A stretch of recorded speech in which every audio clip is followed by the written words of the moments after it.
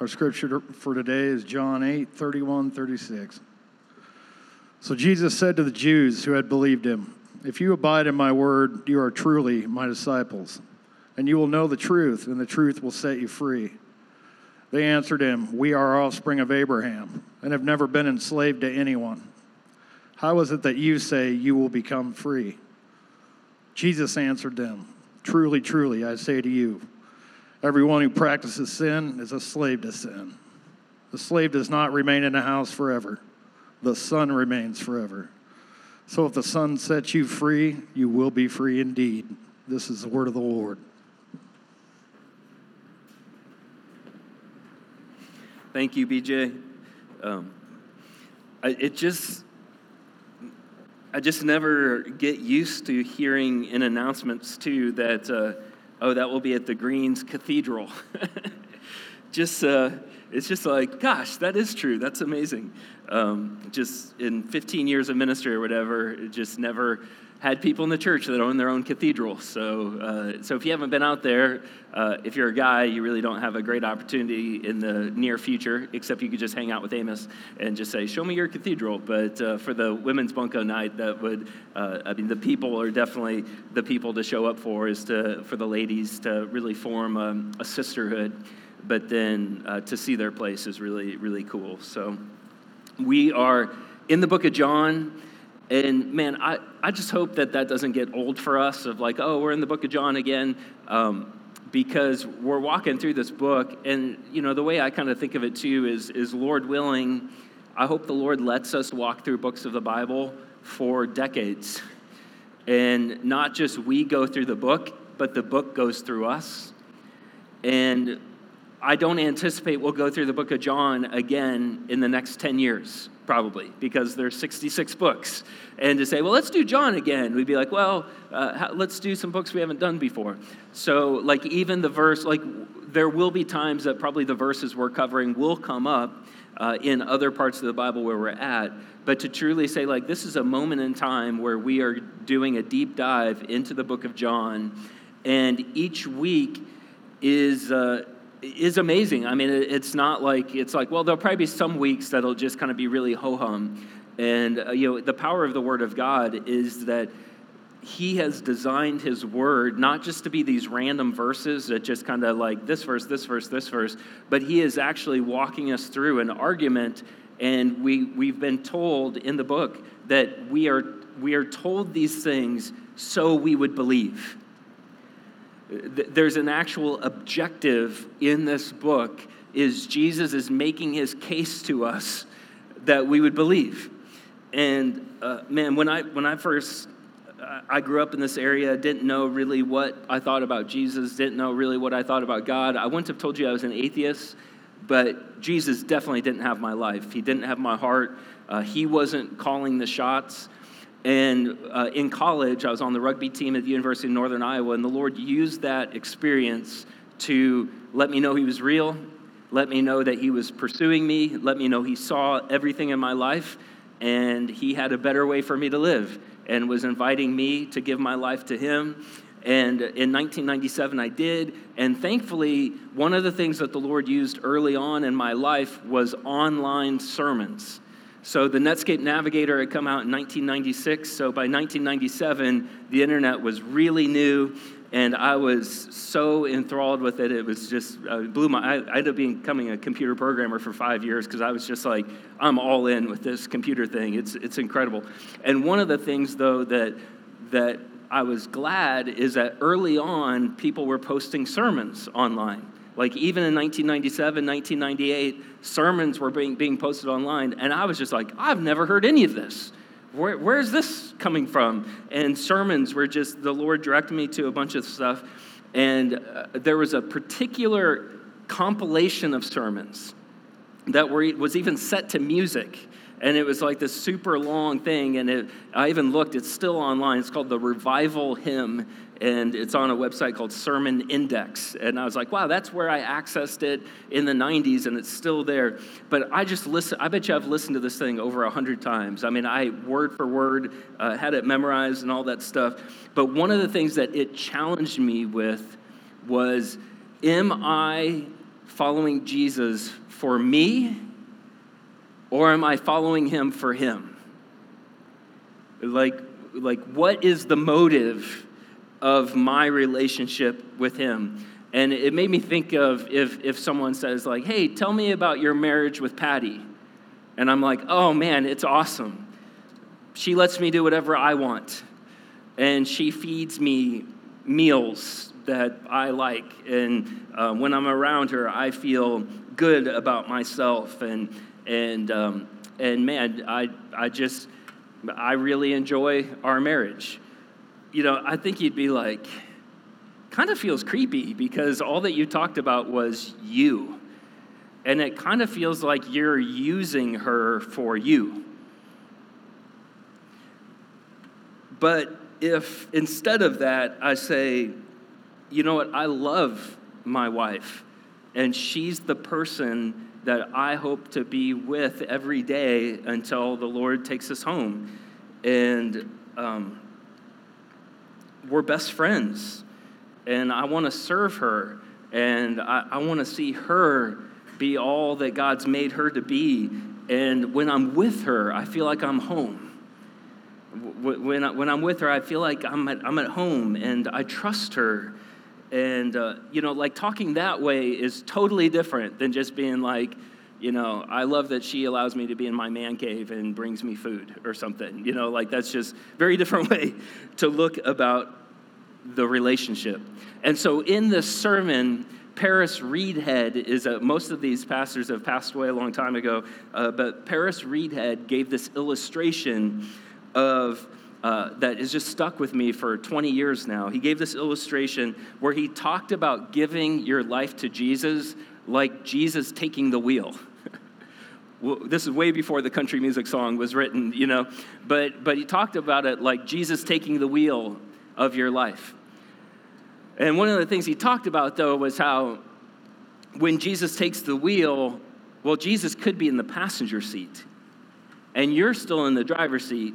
He took the wheel, but you've still got your foot on the gas. You've got access to the brake. You could grab the wheel pretty easy if it starts not going in the direction that you want it to go. And so even Jesus taking the wheel, if you're still in the passenger seat, is not great, right? Because you're still really in control. So that won't do. So what's better is if you're in the passenger seat of your life, and Jesus is in the driver's seat. And Jesus has got the gas and the brake, and he's steering. But the challenge with if you're in the passenger seat and Jesus is in the driver's seat is it's pretty easy to do this. And whoa, let's be reasonable here. I thought you were going to go that way. We all know we should go this way. It's very easy to do that. And so then Paris Reidhead talked about an option then is to just get in the back seat. Like you're in the back seat. Jesus is in the front seat. Jesus has the wheel, and he's driving, But even then, in times of desperation, you could quickly find a way to get to the wheel and take it back. Take back control. So Paris Reidhead wraps up this illustration saying, this word for word, I love how he says this. He says, you know what you got to do? You got to get out of the car, take the keys around, open the trunk lid, hand the keys to the Lord Jesus, get inside the trunk, slam the lid down, whisper through the keyhole, Lord, look, you fill it up with anything you want, and you drive. It's up to you from now on. And he says it in like a British accent and all that stuff, but that's just struck me in like his control of my life versus my control of my life with him. And, am I coming to Jesus on his terms, or am I coming to Jesus on my terms? And where we're at in John chapter 8 today, I feel like just speaks right to this. And man, my challenge, I think, that the Lord has for us, I think like the opportunity that I just pray like in a fresh way. Because like this is the first time I've walked with Jesus as like you could list the scenario of a 43-year-old man, like with this situation and these kids here and stuff. Like, life feels like it's always kind of new because we find ourselves in new places. And in a fresh way to look at through John 8, am I coming to Jesus on his terms or am I coming to Jesus on my terms, and why does it matter, basically? So man, with lives that are ready to hear from him, to dive into his word, we're in verse 31 of John chapter 8. And we've got some Bibles over here. And man, feel free to take one. If you don't have a Bible, take one. If you have a Bible, maybe it's like a family heirloom and you feel like it'd be wrong to write inside of it or something, take that and make that be your like note Bible where you're like, oh gosh, because the Lord might reveal things to you right now that come Thursday morning might feel a little foggy. And to write it down and to come back to John 8 and to see it with clarity. I date stuff in my Bible sometimes, like, oh man, I'm trusting you right here, right now, on this day. And then we have scripture journals too, which is just the book of John. Every other page is blank, so you can really take notes. You can take that scripture journal to a community group as we talk through scripture and everything. So John 8, verse 31 says this. So Jesus said to the Jews who had believed him, if you abide in my word, you are truly my disciples, and you will know the truth, and the truth will set you free. They answered him, verse 33, we are offspring of Abraham and have never been enslaved to anyone. How is it that you say you will become free? So don't miss at the beginning of verse 31. So Jesus said to the Jews who had believed him. So if you remember last week, verse 30 ends by people who had been resisting Jesus. It says they're now believing Jesus in verse 30. So Jesus is responding to them, and Jesus knows their hearts. So I think that's sometimes why Jesus responds in a way that's just like, whoa, I thought at the end of verse 30 you'd be like, man, good job. But he knows their hearts. And he knows where their hearts are leading them. And so he wants, from just jump, he wants them to be in step with him. And sometimes people will say, I'm coming to Jesus. I'm believing Jesus. I'm giving my life to him.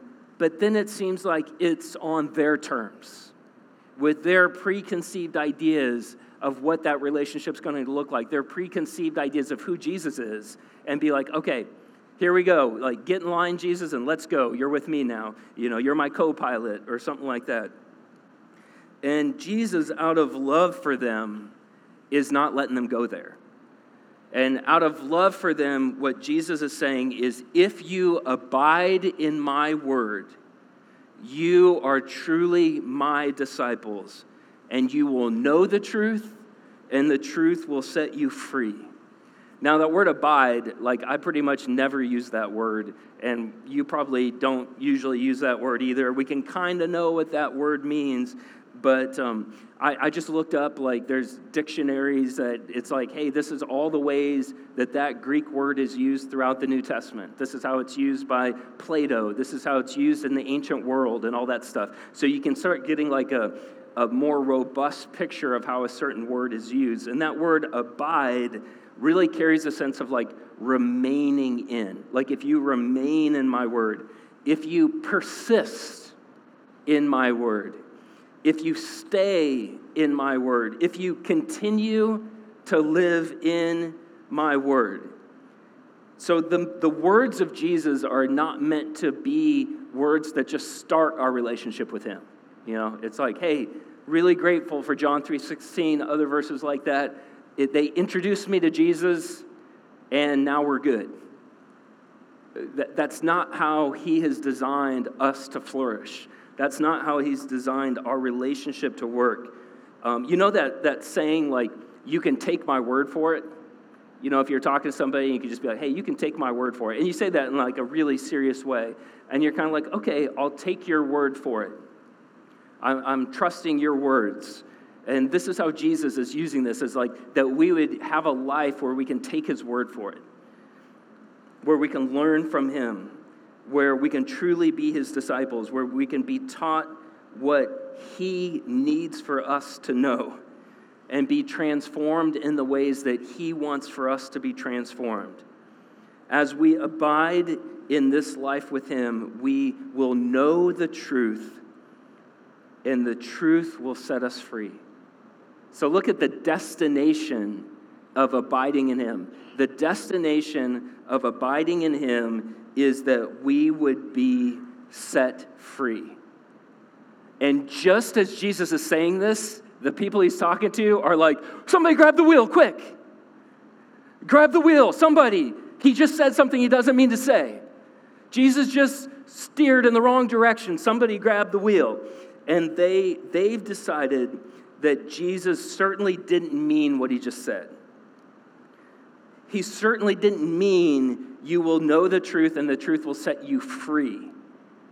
Because if Jesus said that, that would mean that they are not free. And they are personally offended that Jesus just told them that they need to be set free. Their terms is, we're believing in Jesus and we're free. We were free before Jesus, and freedom plus Jesus must be better than what freedom minus Jesus. So they're like, we're free, and we have Jesus. Surely Jesus didn't mean to say the truth will set you free. They take the wheel back in verse 33. Here's what they say in taking the wheel back. They answered him, we are offspring of Abraham and have never been enslaved to anyone. Which is kind of weird for them to say that because they were slaves for 400 years in Egypt. And the Roman Empire kind of had them enslaved as well. So for them to say, we've never been enslaved by anyone, most people believe that they would just be too foolish to make that statement. And because they're referencing Abraham, they're talking purely about spiritual freedom. So they're just saying, we have from birth been spiritually free. The blood of Abraham flows through my veins, so I am as free as a free bird, So they said, we are offspring of Abraham. We've never been enslaved to anyone. How is it that you say that you will become free? They tell Jesus that he's wrong, and they don't need to be set free. They don't need the truth to set them free because they're not enslaved. They're good. They have a pedigree that allows them to step right into heaven, is what they think. Jesus doesn't have to speak so extreme. Jesus doesn't have to be so extreme. He can back off. They're fine. They like Jesus. They think Jesus is good until he tries to teach them anything. They think Jesus is good until he is trying to correct a fundamental view that they have of themselves. Once Jesus goes there, they don't like him going there because they have their picture of the way things are, the way their relationship with God is. And man, I feel like this brings us to a question that is just Jesus would ask us. And I think is sobering for us. And it's not meant to be heavy or accusatory. It's meant to just be like, hey, when we're encountering the Word of God, we want to bring our honest lives before him. And I think an honest question for us is, do we relate with Jesus on his terms or our terms? Like, are we poised and ready to be taught by him? And to say, like, I need to know. I want to know. Like, you might say things that go against the very core of what I've been taught my entire life. And, okay, thank you. Thank you for telling me these things. That can be the posture of our heart. Jesus, open my eyes. Jesus, teach me your ways.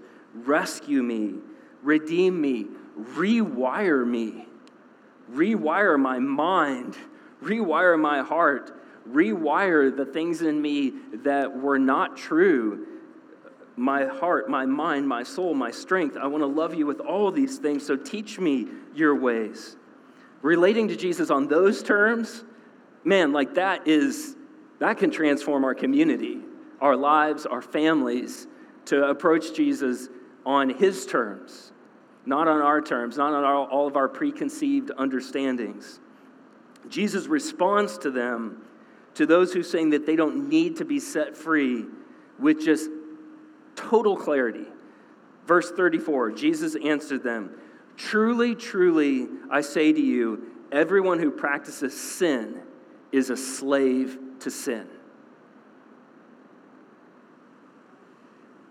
I mean, for what they just said about Abraham, Jesus cannot correct them more clearly. Everyone who practices sin is a slave to sin. There is no person who is able to dabble in sin. Everyone who practices sin is a slave to sin. To the people who thought that their religious pedigree made them good for heaven, immune to need any sort of rescue, Jesus is clear. He speaks clearly because he's not playing games. The stakes are too high for this. I think his words are jarring because people didn't think they needed such extreme teaching from Jesus. Maybe Jesus could have just said, like, "Oh, you've got some boo-boos that need a little Band-Aid based on some little sin that you do." He could have said that and been like, "Oh, thank you, Jesus, for your boo-boo Band-Aid," But when it relates to our soul, he's like, everyone is a slave to sin. Everyone. He lets us know that all people are slaves in the way that the Jewish people were slaves in Egypt. That in the way that you were slaves in Egypt and had to have God raise up a rescuer to deliver you, this is the same way that we are living. Sin has enslaved us. We can try to escape it. We can try to surround ourselves with people who say we're fine. Maybe we can try and get it good enough to be free. There's only one thing, however, that can free someone from being a slave to sin. This is it's so simple, so powerful. Jesus in just 4 verses or so communicates things that could change everything for all of us. There's only one thing that can free someone from becoming a slave to sin, and it is by abiding in Jesus, by walking with him, by persisting in his truth that we are set free. And here's a crazy point that it's like, how clear can we talk about this? And slaves to sin are only freed by willfully being slaves of Jesus. So the only way you can be set free from being a slave of sin is not by being like, well, I've decided to change my behavior. And you're like, hey, I'm assuming you're a slave to sin. How are you doing with that? Oh, man, I'm listening to some good audiobooks, got some podcasts, got all these things going, and I'm making better decisions now in my life. And it's like, you are still a slave to sin if the way of being free is not, like the only way to be free is to say, I'm a slave of Jesus now. My slavery has changed from being a slave to sin to now being a slave of Jesus. And that's the only thing to be like, yes. Like, that is not just like, oh, that's the right Christian answer. No, Jesus would say, like, that is a correct view of reality. That is a correct view of the world, is that is how we are set free. Even in 1 Peter 2:16, this word slave is used, even though in the ESV it's translated servant here, just a little nuance. But 1 Peter 2:16 says, live as people who are free, not using your freedom as a cover-up for evil, but living as servants of God. And like sin, what are we talking about? Sin is any thought, word, action, inaction against the perfect design of God. And when we become slaves of Jesus by giving our lives to him, servants of God, doulos of Iesu Christos is how it's written. Like, we are slaves of Jesus Christ. It doesn't mean that now we never sin. We will until we're brought safely home, and that will be just a joy of heaven, is like, man, sin is gone. We still sin, but the power to free us, and the reality that because I'm a slave of Jesus, I'm no longer a slave to sin. He is now transforming us and teaching us a new way to be, rewiring us, reforming our lives. So we are at our best, not when we try and take the wheel back from Jesus saying these things to us. We are at our best when we're saying, Lord, I desire to be a slave to you and not a slave to sin. Rescue me today. I'm yours. Drive my life. Empower my life. Control my mind. Control my heart. Control my strength. Rescue me. Make me a man of integrity, building a world of nobility, because you own my life. I know it will make my life most meaningful. I'm yours. And that is stepping into being a servant of him and not the default of being a servant to sin and resisting him and resisting his ways and his teaching. The last two verses that we're going to focus on today, this conversation is going to be, we're going to ride this conversation for 2 more weeks, as well as just super powerful things keep coming out that Jesus is instructing us into. But verses 35 and 36 will be where we're sent out with. Jesus says, the slave does not remain in the house forever. The son remains forever. Verse 36, so if the Son sets you free, you will be free indeed. And I love that Jesus said these 2 words or these 2 sentences, because I feel like you could maybe be like, oh gosh, I got to try really hard to be a slave of Jesus. I hope I can keep abiding in him. I hope I don't stop abiding in him. I want to continue in his word. I want to persist in that. I hope I'm strong enough to do that. And what I love here is Jesus is letting us know that he is the Son. He is the Son of Man. He is the Son of God. Most people believe that means like he is the source. He's the first. He is the Son of Man. He's the Son of God. He's not a slave who has gotten free and is now letting us know how to get free. He is the eternal Son of God, King of heaven, forever the source of life. The Son remains forever. The Son can never be removed from the house of God. Okay? And with that, he says, when I set you free, you will be free indeed. Not like you might be free indeed if you don't mess up. When the Son sets you free, you will be free indeed. When you take his yoke on you, when you look to him to rescue you from being a slave to sin to being a slave of him, he's your master, he's your Lord, you will be free indeed. This is a point not to miss, is the Son of God frees us and he keeps us free.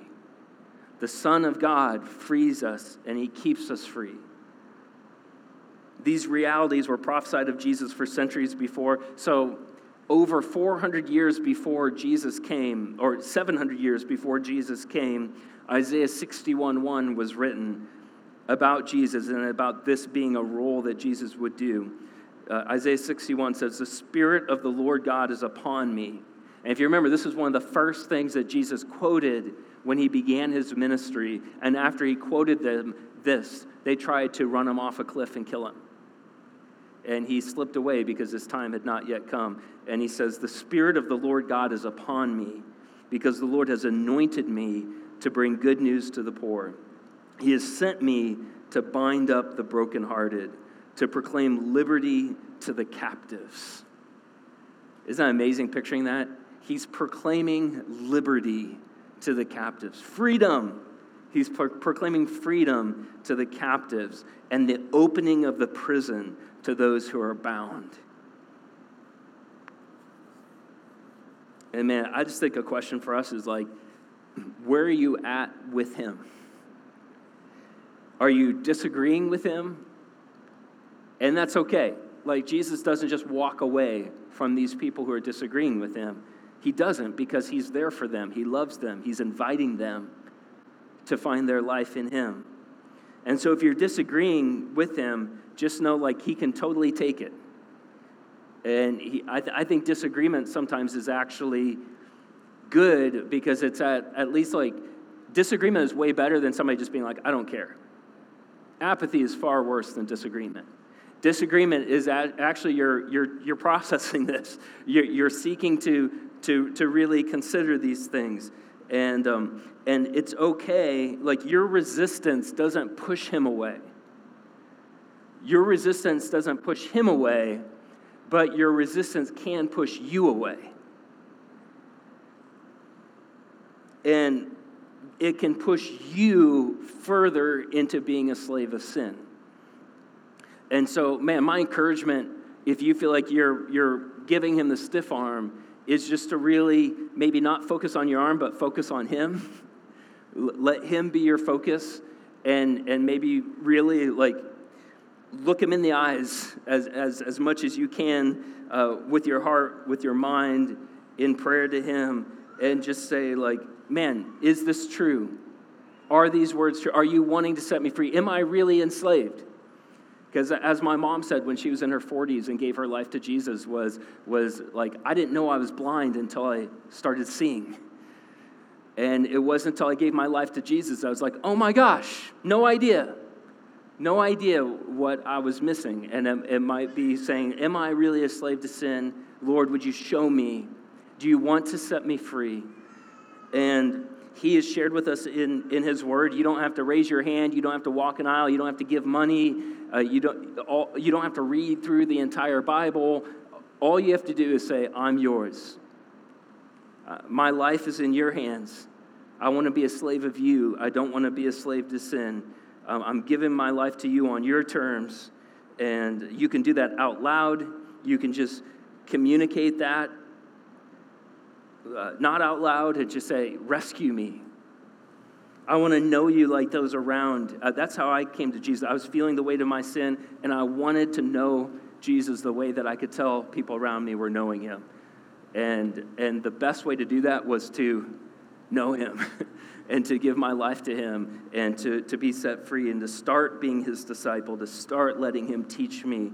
And man, would you come to him today? And every one of us this morning, man, we might find we've got a grip on the steering wheel. And it's like, we're white knuckling it over here, you know, or some way, some new situation. Maybe it's our pain, physical pain, financial pain, emotional pain. Maybe it's our longings that are making us grab the wheel. It's our dreams. Dreams not being fulfilled. Maybe success is having us be like, man, I think I'm really doing a good job. Maybe I should take over some of this area and kind of tell Jesus the way that I want my life to look. And man, would we open our hands to Jesus this morning, with saying to him, my greatest hope, my greatest dream is abiding in you. Like that's what I want. More than anything the world could give me is I want to abide in you. I want to persist as your disciple, living out your agenda for my life, not my agenda for my life. And man, that is a light to our community. That is a person that is dangerous as it relates to Satan. And I remember being with a group of, Patty was meeting with some ladies, and man, they were talking about being all in for Jesus. And I walked by and I was like, wow, like Satan has to be freaked out by this meeting right now, because these are people saying, I am all in. I want to be all in. I want to stay all in. Let's encourage each other that way. And they've taken their eyes off everything except for Jesus, which allows us to interact with everything else in a healthy way.